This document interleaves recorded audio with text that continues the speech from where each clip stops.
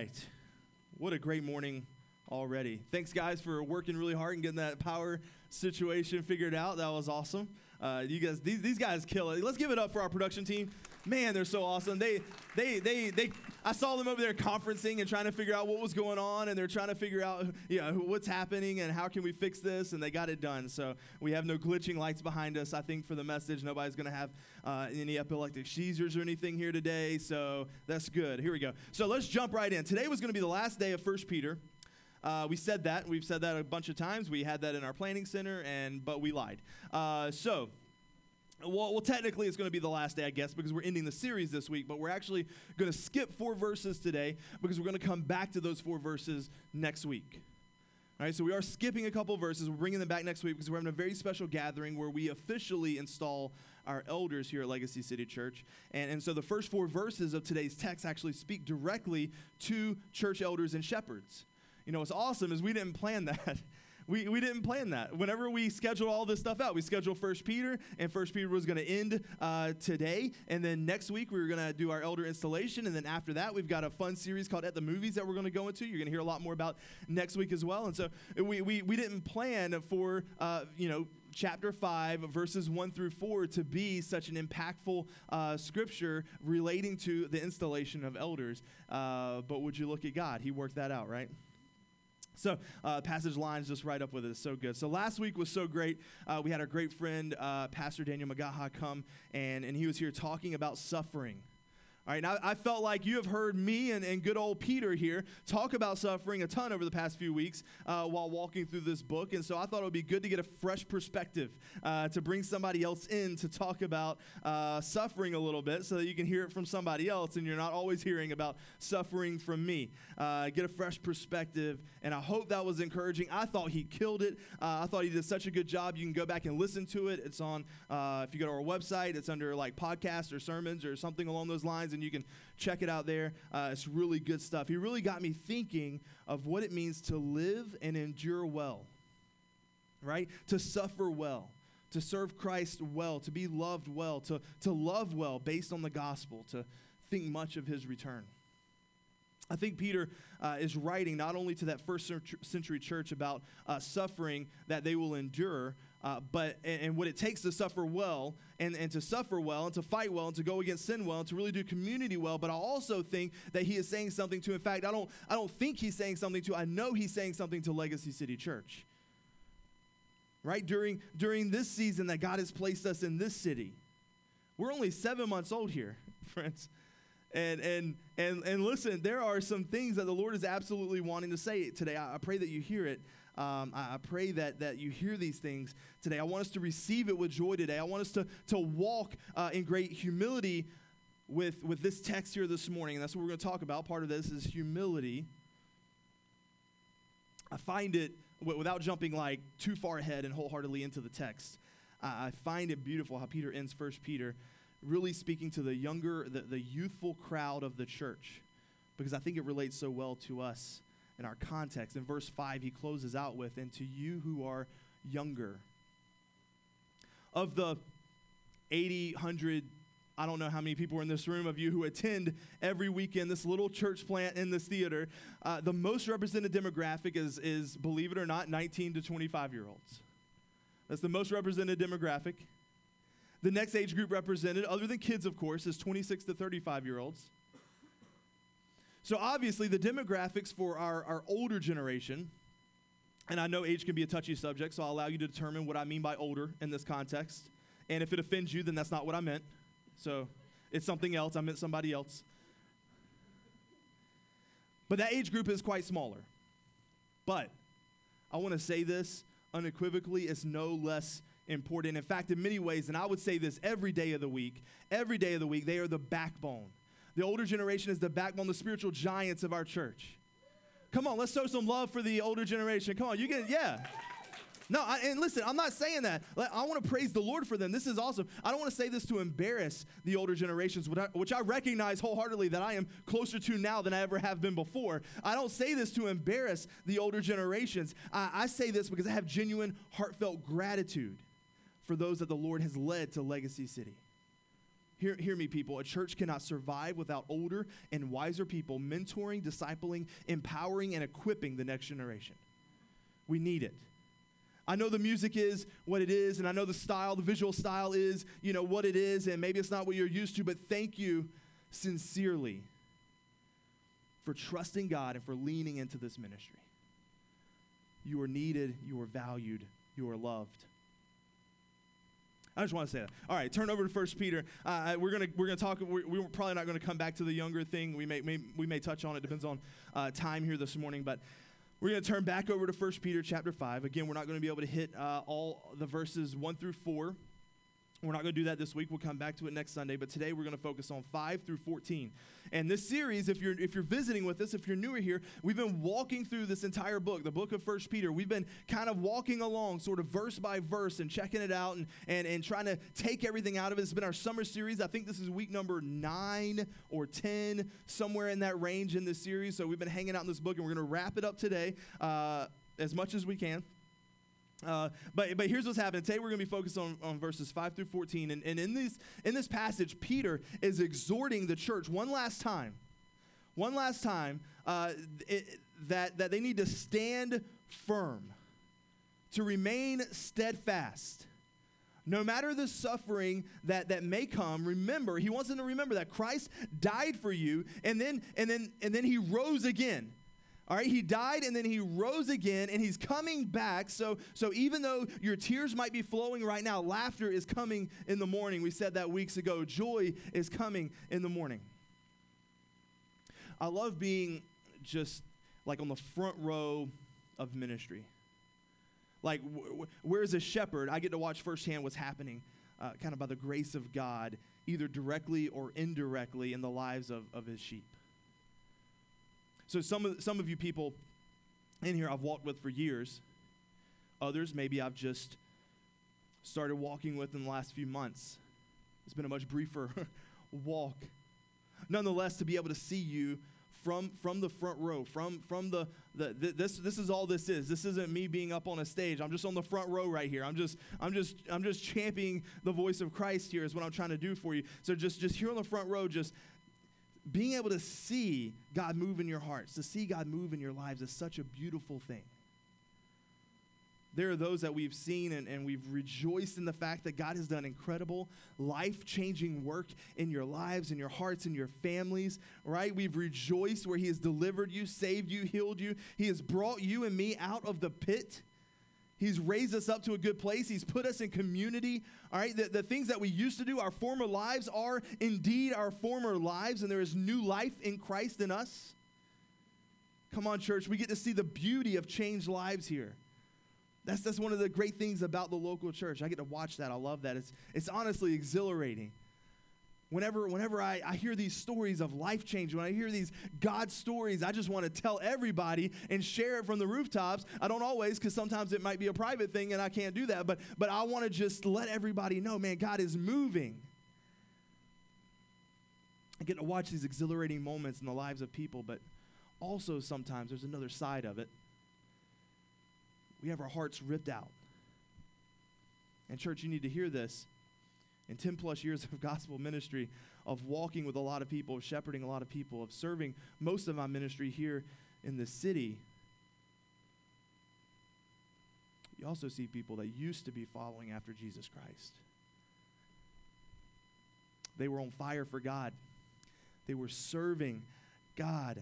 They were loving his word. They were coming under authority. They were walking in humility. They were testifying to the Lord's goodness in their lives. But then, maybe it was because of some suffering situation or something came along that just sort of shook them. It was too difficult. And maybe some of these people, they really believed in their heart of hearts that trusting in Christ will lead to a pain-free life. That trusting in Christ meant that there would be no more trial, no more struggle. And once they came to Christ, everything's going to be great. And that's just not the case. And I've walked with people that have left. They've denied. They've moved away from following Jesus Christ because of suffering. And others have moved away because there was opposition and ridicule laid upon them because of their trust in Jesus Christ.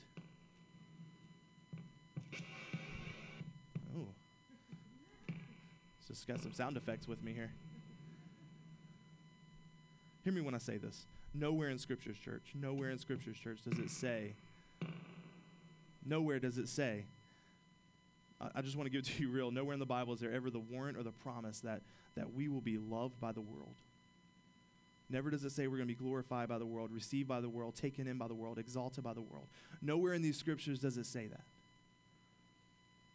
There are others who have walked away from Christ because they have chosen the immediate pleasures. All right, they've chosen, this is what breaks my heart. This is why I preach the gospel to my own heart. Because there are people that have chosen the immediate pleasures of sin, and in doing so, over time, they've hardened their hearts to God. All right, they've hardened their hearts, and they can no longer hear from the Lord. And they've moved away from his gospel that they loved and they proclaimed and they professed. And now they've moved away from obeying Christ, and they've walked away. All right, that's the thing. These are the tragedies. These are just as much as it's exhilarating to see the God stories. These are the things that break my heart, that keep me up at night.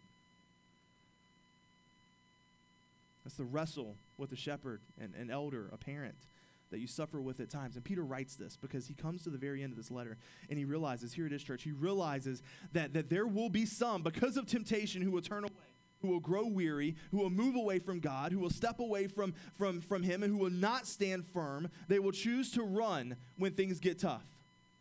They will choose to run whenever the trials and the tribulations and the suffering come. They'll choose the broad path instead of the narrow path that leads to Jesus Christ. He writes this to his listeners. And I think he's saying this even to our little fellowship right here, church. This is why I want to preach this message today, but primarily because we're such a young faith community. I want you to hear these things, church, because I want us to endure well by the grace of God. Do you hear what I'm saying? There are many who come out of the gate going, yes, hooray for Jesus, this is awesome. Back in the 90s, people used to say, Jesus is my homeboy. Nobody says that anymore. Homeboy, I don't even think homeboy exists. It's probably not even a dictionary anymore. It's gone. But here's the thing, I want it to stay that way. I want us to keep that first love. I don't want us to turn in difficult days and to run away. I don't want us to turn when we continue to suffer with recurring sin. I don't want us to run from the authority system that God has placed over our lives. I don't want us to run from the community that God's grace has provided for us. And instead, I want us to stand firm. I want us to stand firm in the Lord. I think Peter's exhorting us here to stand firm. That's if I've said it a dozen times, that's the title of the message this morning, stand firm. Let's read this in 1 Peter 5:5. Likewise, you who are younger, be subject to the elders. Clothe yourselves, all of you, with humility toward one another. For God opposes the proud, but gives grace to the humble. Humble yourselves, therefore, under the mighty hand of God, so that at the proper time he might exalt you, casting all your anxieties on him because he cares for you. Be sober-minded, be watchful. Your adversary, the devil, prowls around like a roaring lion, seeking someone to devour.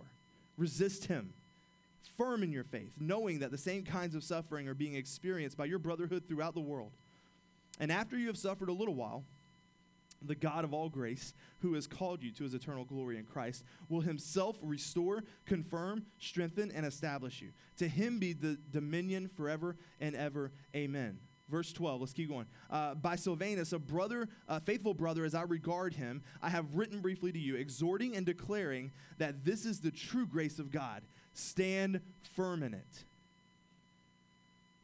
Verse 13, she, this is the church, who is at Babylon, this is meaning Rome, who is likewise chosen, sends you greetings, and so does Mark, my son. Greet one another with a kiss of love. Peace to all of you who are in Christ. Why don't we give the kiss of love anymore? I feel like we should greet. Maybe that should be a new part of our host team. Just greet. We'll have a kissing booth, and we can greet with a kiss of love on Sunday mornings. Hey, it's scriptural. I mean, I'm just saying. It's in here. And it's you. Well, never mind. It's meant same gender, but let's keep going. He sums up his entire book in chapter 5 in verse 12. By Silvanus, a faithful brother as I regard him, I've written briefly to you. Here it is. Hear this, church. Exhorting and declaring that this is the true grace of God. Stand firm in it. This could be the summation of the entire book in one verse. This could actually just sum it all up. Everything that we talked about over the last 9 or 10 weeks, this could just sum it all up in one verse. He is exhorting and declaring the true grace of God to these believers who are about to face some of the most intense persecution that they could ever fathom. There will be, in the days ahead, men and women who are going to be burned alive because of their faith in Jesus Christ. There will be, at this time, in the days ahead, people who will be impaled on top of poles and die a very slow and gruesome death, all while lining the streets of Rome as some sort of macabre decor. Do you hear what I'm saying, church? The persecution that you and I face today is not this, but I think we can face persecution. We can face humiliation of saying that we believe in Jesus Christ. People will try to humiliate us for that fact. You'll be considered irrelevant by some. You'll be shut down. You'll be mocked. You'll be laughed at. You'll have family who will deny you. You're going to have family who rejects you. This is very real in this country, and believe it or not, this is even real right here in our city. But I want to say to you, stand firm. Back in chapter 2, verse 24, we read this weeks and weeks ago. He himself bore our sins in his body on the tree that we might die to sin and live to righteousness. By his wounds you have been healed. That is the true grace of God that he is affirming for his hearers right now. He says in chapter 1, verse 3, blessed be God, be the God and Father of our Lord Jesus Christ. According to his great mercy, he has caused us to be born again to a living hope through the resurrection of Jesus Christ from the dead. That's the true grace of God. Peter is shouting at us, right? He also says this in chapter 1, verse 13. Therefore, preparing your minds for action. He uses that phrase like 3 times. And being sober-minded, set your hope fully on the grace that will be brought to you at the revelation of Jesus Christ. That is the true grace of God. Peter is exhorting us to stand firm, and that's what I want to say to you. I believe that's what somebody needs to hear this morning. Stand firm. When you lose your job due to downsizing or cutbacks, stand firm. When your car breaks down for the 11th time, stand firm. All right, when the work week gets cut short and you only have enough money to pay either the power bill or the water bill, stand firm. When someone starts bullying your kid on social media for their beliefs or their looks or their clothes, you better believe I'm going to stand firm. When your loved one dies unexpectedly, you can stand firm. When your house gets foreclosed on and you've got to find a new place to live, stand firm. When you feel the bitter sting of betrayal from someone you love and respect, please, Peter exhorts us, stand firm. You might say, Robbie, how can we stand firm in all of these situations that just make our knees want to buckle, that make us feel like we want to run and hide, we want to go and just slip slowly into darkness and depression? How can we possibly stand firm? Because of the true grace of God. I'm about to preach on you for a second because I believe that God loved you and me so much that he sent his son, Jesus, to die on our behalf. He looked at us. He loved us. Before we were ever even born, he knew that we were coming, and he wanted Jesus to die for us so that we could have eternal life and he could have glory on his behalf. All right, you see, if you trust in and believe in Jesus, then you know that you've allowed him to be the Lord of your life, and you know that your life is secure in him. You're planted firmly on the solid rock that is Jesus Christ. And listen, church, if you're planted firmly on the solid rock of true grace, and you're planted there, then it's easy to stand firm, because then it's no longer you who are just standing on your own. It's God who is standing with you. It's the rock that you're standing on that gives you the firm foundation to be able to stand firm in this moment, in this time, in this situation. God is fighting for you. He's standing with you. He's moving on your behalf. The rock of true grace doesn't go anywhere. All right, if we're not on the rock of true grace, that means we've stepped off, because that rock is solid. That rock is not moving. It means that we've stepped off the rock at some point. You want to know how to stand firm on the rock in the face of adversity? In light of suffering? Keep your feet firmly planted in the truth and grace that is our God, and he will not let you down. Come on, somebody. I love the character of God. Look at your neighbor and tell him to stand firm this morning. We got to get you vocal. We got to get you talking a little bit. We got to break. I'm sweating. Got to break the tension in here. Here we go. I want to give you 3 things. And this was a big undertaking to take on all of chapter 5 in one fell swoop, but I think we're going to get there. I want to give you just three things this morning that as we walk through this text quickly that Peter wanted to be sure that the readers and hearers of this letter understood before he signed off. All right? The first thing is he wanted us to epitomize humility. Yeah, you didn't know there'd be SAT words here this morning. I know. What does that mean? Epitomize. To be the perfect example of. Now, of course, we cannot be a perfect example of anything because we're human. We're people. We mess up. We can't be the perfect example of really anything except failing, except sinning. Definitely not humility. But Jesus was the perfect example of humility. And we're supposed to imitate Jesus. Am I right? So why don't we just set the bar pretty high and epitomize humility? If Jesus was the perfect example of humility, that's what we should strive for. We may not attain it, we may not make it, but that's what we should push for. It says in chapter 5, we're going to go back and read a little bit out of this. Kind of hit these as we walk down the line here, 5 and 6. Likewise, you who are younger, be subject. There's that word again. We talked about that word subject a few weeks ago in 1 Peter chapter 3, if you were here with us. We talked about this idea of being subject. Along with being subject to anyone, there is a need for humility. If we're gonna be subject to somebody, then we've got to be humble in order to be subject to somebody, correct? All right, so young people and older people for that matter understand that God has placed authority over your life, systems over your life, godly authority over your life, who are not perfect, mind you. We have a plurality of godly leaders who shepherd you and who are partners at Legacy City Church. And again, we're going to talk more about that next week, and we're going to see that lived out more next week. But right away, Peter wants us to be humble by being subject to the authority that he's placed in our lives. He wants us to humble ourselves. Likewise, you who are younger, be subject to the elders. Just to finish that sentence, I realized I didn't do that. Here's the thing that I love about youthfulness. And our church, again, is full of them. Most of my ministry has been given to the younger generations, and I love that. I pray that God will continue to give me that. I love young people. I have a heart for the next generation. But here's the thing that I love about youthfulness here. All right, specifically at Legacy City, and I believe this is true. This is the blessing about youthfulness. It's vibrant. There's just this vibrancy in youthfulness, right? I love the vibrancy that you guys bring. You know, in our youthfulness, we have this zeal and this love for the word. Maybe you remember. Maybe you remember. Maybe you still have that zeal and that love for the word. But there's this kind of this thing with being fresh in the word and being a young believer and just being youthful in general and still being able to like move all your joints and all these kind of things that just really get you going. And you have this zeal for the word and this love for the word. And I prayed that I would have that at 30. Now I pray that I'll have that at 40. I pray that I'll have that at 50. Young people, your passion and your love for God and the Word can move mountains.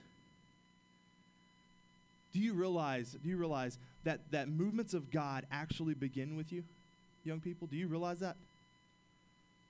They actually begin with you. Many of the great revivals that we've read about historically, God began them among youth. The first great awakening of the 1740s began among the youth. I think about the second great awakening of the 1820s. I think about the great Welsh revival of 1905 with Florrie Evans, who was just 13 years old, who stood and confessed, "I love Jesus with all my heart." And God took that confession and began to do a work. A revival sprang out of that church and that one statement. Swept the nation. I love it, but also see the challenges in being a young church. Here are the challenges. Hear this. You can burn out quickly. You can be involved in 10 ministries at once. Sound familiar? Then your interests start shifting. It can be from week to week as to what you feel like God is calling you to. This week it's this, next week it's that. It's a challenge of part of our youthfulness here. Some might say a lack of focus. Some might say a lack of patience. In our youthfulness, What we want is everything God has for us now without understanding and giving ourselves the developmental process that God has established for us. Because there is a process. All right, there's a working, there's a method to what's happening. We want everything God has for us now. We want to be married now. We want to start having babies, not all of us, now. We want the adoption process to happen now. We graduate. I want a job right now. I want to know where I'm heading right now. I want all of my sanctification now. I want all these things today. I personally want to see us plant 2 more kingdom-minded, gospel-centered churches in 2 more communities. I want that now. But I have to wait on God's process and his timing. We all want what God has for us now instead of understanding that this is a process. And God will move us to the next step when it's time. Hear me, church. This is part of humility. Understanding that God is God and we are not. Learning to walk in that humility and trust that God has this figured out. That God has a plan. That there is a direction. It seems like it's doing this, but there's a direction. Let's look at this in verse 5. Likewise, you who are younger, be subject to the elders. Clothe yourselves. We're never going to make it through this verse. All right, clothe yourselves. Put on these clothes. All right, put on this apron of humility around yourself. I don't know, when I think about what humility is, I think about cleaning up after people. I think about serving people. I think about, and so this idea just of an apron kind of came to mind. Put on this apron of humility. This is how we grow in Christ likeness. We humble ourselves. Peter saw this in John 13. Whenever he saw Jesus Christ, he watched him adorn himself in humility, put on this apron of humility when he washed the feet of others. Have you ever washed anybody's feet who've been walking around their entire life in sandals? Let me just say, I haven't either, but I can imagine. Here we go, Jesus Christ on his knees. We're talking about the King of Kings, the Lord of Lords, God in the flesh, Christ, the Son of God, washing others' feet. Most of you won't even touch like your kids' feet or your wife's feet. You're just not touching feet. Here's Jesus washing other dudes' feet. Putting other people ahead of himself in humility, the perfect example of humility. He goes on, clothe yourselves, all of you, not just speaking to young people, all right, speaking to all of us. Understand that. With humility toward one another, for God opposes the proud but gives grace to the humble. Peter brings a little bit of a proverb here. This is Proverbs 3. Brings it in at the end of the verse. One that should be, that should honestly make epitomizing humility seem like the better option. All right, the way he lays it out here, it should make us feel like, okay, I have option A and I have option B. I have be humble or don't be humble, and it seems like being humble is the better option because God opposes the proud but gives grace to the humble. I don't know about you, but I want grace from God. I certainly don't want opposition from God. It's a simple choice when he puts it that way. Humble yourselves, therefore, under the mighty hand of God so that at the proper time he might exalt you. I love this. The mighty hand of God paints such a great picture. It reminds me, it kind of takes me back to Exodus whenever the Israelites were delivered by the mighty hand of God. And you can think about all the things that happened in that instance, in that time. You had the parting of the Red Sea, the crashing down and killing the Pharaoh's army. You had the pillar of smoke and of fire that led them, the raining of manna from heaven. You had all these all these things, and the mighty hand of God was involved. I love the picture that paints. This is an expression of God's power and his sovereignty. This is an expression of placing our lives under the beautiful, wonderful, mistake-free hand of God. The God who absolutely can accomplish anything he wants. We can say, from underneath the hand, your will be done. We're giving it power. We're giving it authority. We're granting God, this is my life, take it. This is your life, take it. This is no longer my life, this is your life. But you can also be sure that humiliation doesn't last forever. A lot of times we don't take those two words and put them together. We don't take this idea of humility, of being humble. I mean, we think of that as a good thing. It's good to be humble. It's good to have humility. It's not good to be humiliated. Humiliation's not fun. But they're the same thing. It's the same word. They come from the same place. You can be sure from this passage, though, that humiliation doesn't last forever. It says that at the proper time, God will exalt you. Whether it's on this earth or on the last day, God will exalt you. First is humiliation, then comes exaltation. First, we have to go low, and then God's going to take us high. We have to do that in our lives. We have to go low for other people. We have to be willing to be humiliated, accept humility, and then God promises that he's going to exalt you at the proper time. Whether it's in this life or whether it's in eternity, it doesn't matter. God's going to exalt you. That's so good. He goes on, he says this in verse 7, casting all your anxieties on him because he cares for you. All right, I want you to hear this, church, because this is so important for us to understand this. This is what humility looks like. Casting all your anxieties on him. Another language lesson for you.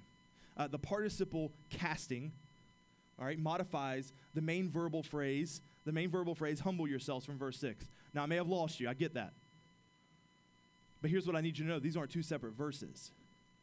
These aren't two separate ideas. See, a lot of times we break apart that and we say, cast your anxieties on God, cast your worries on God, cast your fears on God, and that sounds great. That's a good little soundbite.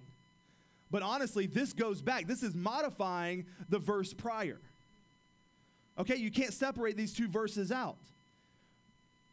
We like the idea of casting our anxieties on God because he cares, but we do not like to see that to have that anxiety and have that worry is actually to be prideful. All right, worry is a form of pride because it's basically us taking our concerns on ourselves instead of entrusting our concerns and our worries and our anxieties to God. It's a form of pride. I wonder how many of us have been trapped in that cycle of pride because of our worries, our fears, anxieties. He wants us to epitomize humility and cast those worries, those cares onto him. I'm talking about throwing these things down at the feet of Jesus. If we have to do it daily, then we throw it daily. This is the messy kind of praying. All right, this is the faith-filled kind of praying. This is acknowledging at every moment, every day that, Lord, I am not the solution to this issue. You are. You have to move. You have to make things happen. You have to be the one. Church, we have to find ourselves here. He will exalt you. He will lift you up. He will bring you out of that in due season. Do you believe that, church? Number 2, be a lion chaser. I know that we used that one a few weeks ago, but it's one of our core values, so we get to use it all the time. Plus, it goes so well with this passage in 8 and 9. This is huge. Be sober-minded. Be watchful. Your adversary, the devil, prowls around like a roaring lion, seeking someone to devour. Resist him, firm in your faith, knowing that the same kinds of suffering are being experienced by your brotherhood throughout the world. There is a devil who is real, church. This is a very real spiritual reality. There's a devil who hates you, hates the work of Christ, hates the work of grace in you, hates all the provisions that God has made in your life, the authority that God's placed over your life. He hates the community that God's placed you in. He hates the expression of forgiveness that God has granted you through his son, Jesus Christ. He hates all of that. The weapon he roars with more than anything else, I believe, because this goes with his name, he's an adversary, a slanderer, and a liar. He breathes lies into your heart and into my heart about what it really means to trust in God's provision for you through Christ. Do you hear that, church? He's constantly breathing these lies. I don't say that so you would fear him, because you shouldn't fear him. But you should be watchful. Be sober-minded, the word says. Open your eyes to the spiritual reality that every day you and I and this faith community is being attacked by the enemy, by the devil, by Satan. We can call him by his name. We don't have to spend a lot of time talking about him because he's vanquished, he's defeated. But he's still out there. All right, for now, he's still prowling like a roaring lion, Peter tells us, waiting to devour. You see, I think about when Christians talk about the devil, even that word, the devil, sounds so childish. When Christians talk about the devil, it's usually one or two things. It's It's either he's behind every bush and he's under every bed, or we're going to ignore him altogether. Now, we don't have time to dive into Satan and demons or anything like that today, but know this, we are lion chasers. All right, when we came up with that, that core value, that phrase, it really meant two things. One is kind of going back to the story of Benaniah chasing the lion into the pit on a snowy day and killing him, striking him down. We talk about chasing big dreams, about doing big things for the Lord, and that was one aspect and one facet of that. But the other is because the enemy is referred to as a lion. And Matthew 16 tells us that the gates of hell shall not prevail against the church of God, which tells me that we are attacking those gates. We are chasing that lion.